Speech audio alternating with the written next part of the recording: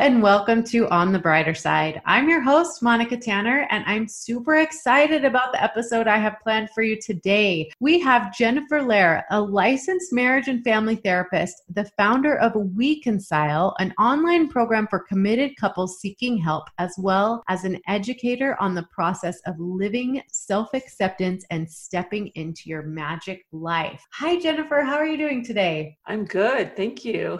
Yeah, well, I am so excited. Obviously, this is a subject I love to talk about, relationships and intimacy. So why don't you start by telling us a little bit about yourself and your family? So I'm in my second marriage. I was became a therapist, went through that whole process in my first marriage. I would say I basically outgrew my first husband because I learned so much and he wasn't he wasn't interested in that kind of learning and connecting in a really deep way. So my second marriage is a great marriage. We've got 2 little dogs, our furry children. Mike has 3 children and they have children, so we have grandchildren. And yeah, we have a good family. Awesome. So I would love to hear the story about how you got started doing what you're doing as a therapist and what your favorite part about counseling with couples is. Okay, so I was working as a therapist. I was seeing a lot of couples who really didn't have the resources they needed. An hour a week of therapy is really not acceptable. It's just not enough for most people. And they didn't have the resources to go longer, or even some of them couldn't do every week. So I realized that they needed more support. And I was learning all kinds of amazing things. I thought, well, they can learn the same things I'm learning. So I got the light bulb of I could create a system to teach couples some of the same stuff I'm learning and more. And then what I love when I work with couples, and I'm not working with them right now because WeConcile has taken up so much of my time and energy, but just helping a couple unravel their wounds, their fears, their needs, and get deeper into their story and begin to find ways to have empathy and connect with each other instead of getting triggered. I always love the process of sort of unraveling all that, what I would say. Yeah. Awesome. I love that. So how important do you think it is to understand your partner's deepest feelings, needs, triggers, and fears? So I think it's essential. For one thing, you don't want to be in a one-person relationship. You want to be in a 2-person relationship. To do that, you actually have to know who the other person is. And then you have to learn how to support each other around the fears, around the parts that are difficult. And you have to develop empathy for each other. And if you don't know who your partner is, it's going to be, or why they're getting upset.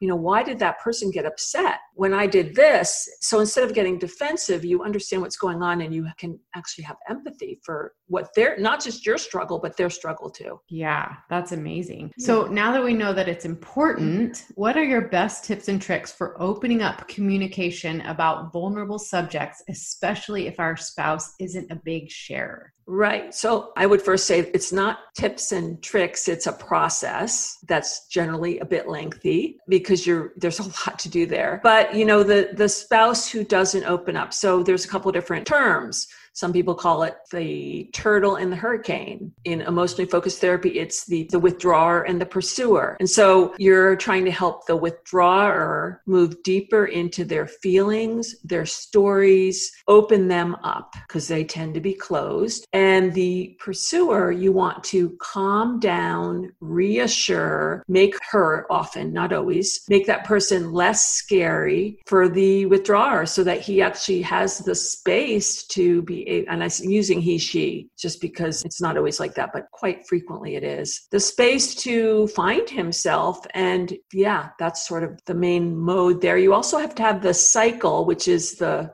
fight that repeats itself, like you're late, I cry, you slam the door, that kind of thing. That has to die down or nobody's going to feel safe enough to really get vulnerable. Yeah. So that's, yeah. So you mentioned Sue Johnson's work, emotionally focused therapy. So yeah, I did a lot of training.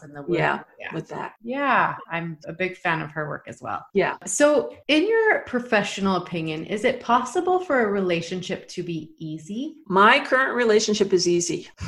My first one wasn't. So my current marriage is easy. It wasn't easy initially. I mean, it was when you're in the in-love stage, but once you're in the real, out of that initial love chemical stage, we had stuff that came up that we really had to do work around, but that is way in the rear view mirror at this point. And it's gotten easy. Yeah. So yes, it is possible. Okay. Well, now the $1 million question, how do we make our relationships easy? So, well, we did, while I was writing We Can Sell, my husband, Mike, was helping, reading it and helping me edit it and learning from it. And we both basically did it in the process of creating it, which was, writing it alone was 4 years. It was a massive process. And then we did some therapy early on. I'd say the first year we were doing therapy together. And we just started learning how, and I'm a really good communicator and I'm really psychologically savvy. So I'm able to say, hey, let's talk about what just happened. And this is what it looks like. This is, I'm trying to understand what got you so upset. And we begin to understand each other. So my husband, has a history with women who get crazy. So if I got too emotional, big trigger for him. He didn't trust me. I have a trauma history with people who didn't take care of important needs I had. And so if he did something that was sort of cavalier or endangered a pet, in my opinion, I would be, just beside myself. So we had to work out the worlds we both came from, the worlds we lived in, learn to see each other and breathe instead of react. And go, I'm not that crazy person. Yeah, I'm upset, but I'm not crazy. And he could say, yeah, I didn't realize that you would be so scared by that. And I don't see it that way, but I can get that you do. And so I will do it differently. So that kind of communication is really helpful. Yeah. Important in any relationship. Right. So I recently asked a question on my Facebook page asking what people would be willing to sacrifice today to have the marriage they've always dreamed of. And it was really interesting to read the wide spectrum of responses. But some people felt like if you married the right person, there shouldn't be any need for sacrifice. What are your thoughts about that sentiment? Well, it's certainly helpful to marry the right person. However, there are always two different people. And so navigating through those differences means there's going to be adjustments, which you may or may not see as a sacrifice. That's, entirely personal, but there's going to be adjustments. So I would say, yeah, you want to marry someone you're really compatible with, but is it necessarily a sacrifice? An adjustment is not necessarily a sacrifice. It depends what you're talking about. And there are areas that are more not, like you go to Gottman, he has a category of the non-negotiable versus the negotiable. And you sometimes have to learn to live with, like, my husband is much more likes people better than me. I do. I'm more of an introvert. So I have to adjust to his level of needing to, let's go do something with a person. I wouldn't look at that as a sacrifice. Interesting. Yeah. I think sometimes it can just be semantics, right? But yeah, I teach in my programs that the key to succeeding in marriage is not to find the right person, but to learn to love the person you have found. Right. And I think that is really important because there is no perfect marriage. There is no perfect person. Right. We can learn to love the person that we're with, but it's a daily action. And it's a daily decision. Right. Love and marriage are action words, and it's a matter of choosing every single day what will be important to you. So yeah, I love to think about that concept. So how do you think we can create the relationship of our dreams? Well, I think that you have to be willing to roll back the covers and look at all the hard stuff and talk about it. And you have to be willing to get vulnerable. And if you can't get vulnerable, you have to figure out why you can't get vulnerable. If you can't get over something, you have to figure out why you can't get over something. And you have to choose to make the relationship really important and get out of defensive behavior. Yeah. Okay. How about if you want to create the relationship of your dreams and your partner isn't really that interested in participating in that? What's your advice there? Yeah. So if your partner isn't willing to participate, you're probably not going to have the relationship of your dreams. You might have a decent relationship, but it will require accepting, whether it's more distance, whatever it is, it will require accepting, because most people want a highly participant partner. Most people want a partner who really participates and is engaged and is interested in them. And if you don't have that, you have to find a way to accept what you do have. Right. And it's all in the story we tell ourselves. I teach that you are 100% in control of the experience you're having in any given situation. Right. In your professional opinion, what are the most important important relationship skills needed to build a solid, connected, and loving partnership? Okay, so there's a number of skills. They include developed curiosity, resilience, the development of the ability to be vulnerable, empathy. You have to be accessible, responsive, and engaged. Yeah, you've got to, a lot of it's courage. You have to have emotional courage. If you don't have emotional courage, you're not going to do what you need to do to get through the hard stuff. Yeah. Totally. So what if we're married to like maybe a narcissist who don't possess those skills or? Yeah, luckily I've never been married to a narcissist.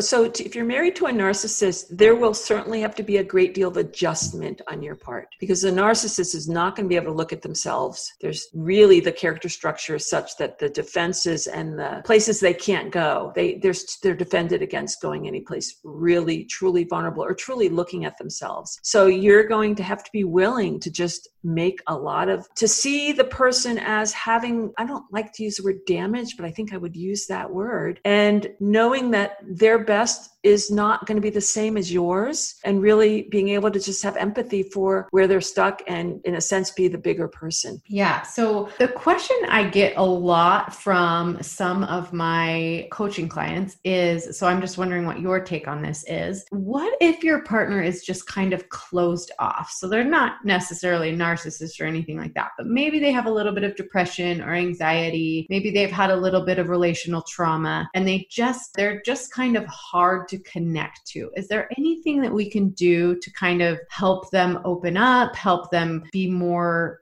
connecting or close? Well, what popped into my mind initially was dealing with someone with Asperger's, say. Yeah. And I actually have a relative with Asperger's, so I know this. And so you have to find places you can connect. So often they're intellectual or they're places around, animals. It's not going to be the same connection you would have with a lot of other people. So finding where can you connect? And also for the person who is sort of closed off, does that person want to be there for you? In other words, you can have a conversation, I know you're the kind of person that you're, hesitant to really, you don't need the connection I need. And sort of finding out, are they willing to do some work there and open up or not? Open up for the sake of the partner who needs more. I mean, you have to find that stuff out to know what to do. Yeah. Okay. So what about when things don't go exactly as we planned in the marriage? Is it possible to rebuild trust and intimacy in your relationship after a betrayal? So I just wrote an article called Surviving Infidelity, which is exactly that. And it's about the process of repair, really. And so first to know, you're not going to have the same relationship. That one just died. You're going to create a new relationship if you're going to get through it. Interesting. Yeah. And so, yes, it is possible. The two biggest things that have to happen, the biggest thing that has to happen is the betrayer has to actually get emotionally how much they've hurt their partner, and they have to be willing to convey over and over how horrible they feel, not for the act, but for the pain they caused their partner. That's the first thing. And they have to be willing to be dragged through the dirt over and over because that often happens. The betrayed partner doesn't trust. They have to be willing to make whatever changes they need to make so that the betrayed partner feels that they can then again trust. And they also, at some point, not initially, the relationship has to look at together as a couple. Why did this happen? Was this an individual issue like an addiction, sex addiction, say? Or is this a couple's issue where the partner who's cheated or strayed or betrayed did so, people do it out of resentment. They do it because they're not getting their own needs met. Was it part of a larger dynamic going on in the relationship that's never been explored? So there's a whole, it's a whole, these are this step, that there's a whole list of steps that actually need to be dealt with, but that's the Cliff Notes version. So what is your best advice about how to build or rebuild trust and intimacy? So again, the party that betrayed has to make the changes that ensures that betrayal will never happen again. And the relationship has to make whatever changes are required to ensure that the betrayal will never happen again. That's really important. I mean, if someone is going to rob you, you're not going to leave your door open again unless you know that person out there is safe. So that's really, really important, I think. Yeah. So what if there hasn't been a betrayal? What if we're just building trust? what are there some really important aspects of building trust? Mm-hmm. So trust comes out of creating safety for each other. So the partners so let's suppose you're someone who reacts a lot and it makes your partner feel incredibly unsafe for whatever reason, maybe their history, maybe they had a parent that reacted a lot. You have to learn how to tone it down to get control enough that you can present yourself in a way that you aren't freaking your partner out. So building trust is a really big thing. You have to be reliable. You have to be dependable. You have to make your partner know that it's important for you that they feel safe with you, and you have to be consistent with that. So again, it's a process of being consistent, reliable, and there for someone. Yeah, totally. All right. So this is my signature question I ask all my guests. If you had the undivided attention of all the couples in the entire world for just a few minutes, what is the most important thing you could teach them about building a loving partnership? So I would say the most important things. You have to be willing to pull back the covers and look at what's really going on. If you try to cover stuff over, you're not going to get deep enough into what's going on to build a really trusting, great relationship, because all that stuff will come out sideways. The partner whose parent was an alcoholic, and then that partner's partner drinks and they don't know how to talk about it. You have to get into all that stuff to calm it down. Yeah, I think that's a big piece of it. I mean, there's obviously a lot more, but you got to be willing to look at what's going on and look deeply. Mm-hmm. Perfect. Yeah. So this has been awesome, Jennifer. Where can my listeners find you if they want to learn more about you or WeConsile or any of the other resources that you offer? Okay, so www.weconsile.com is the informational website. Has an enormous amount of articles on it up to, to teach people. Blog.weconsile.com is my blog, which has a ton of articles on it, including surviving infidelity. If they want to go to weconsile.com/quiz, they can take our relationship quality quiz, which will help them understand where they're strong and where they connect and where they don't, what's missing. And that will get them a $10 discount off of level 1. So yeah, those are I'd say start at weconsile.com, maybe read the blog, maybe take the quiz and see where you get, what pulls you. Sounds awesome. Well, thank you so much for your time today. Yeah, thank you. Okay, another great interview with Jennifer Lehr. I'm really excited about the resource in WeConsile that she has created. And so if you're looking for especially trust and betrayal resources, make sure you check out weconsile.com. I'm really excited to announce a new series that I'll be starting next month in June on women's sexual health. I will be interviewing popular sex therapists Laura Brotherson and Kristen Jensen, as well as Cami Hurst, and urologist Dr. Kelly Casperson. So I hope you will join us. Make sure you subscribe so you don't miss an episode. I'm also going to be teaching this week my free webinar on the 3 keys to unlocking complete intimacy. I've worked really hard on this class and I think it will be very valuable. So look for information on how to register for that free class. And I cannot wait to dive deeply into women's sexual health starting next week. And until then, have courage, be kind, and stay on the brighter side.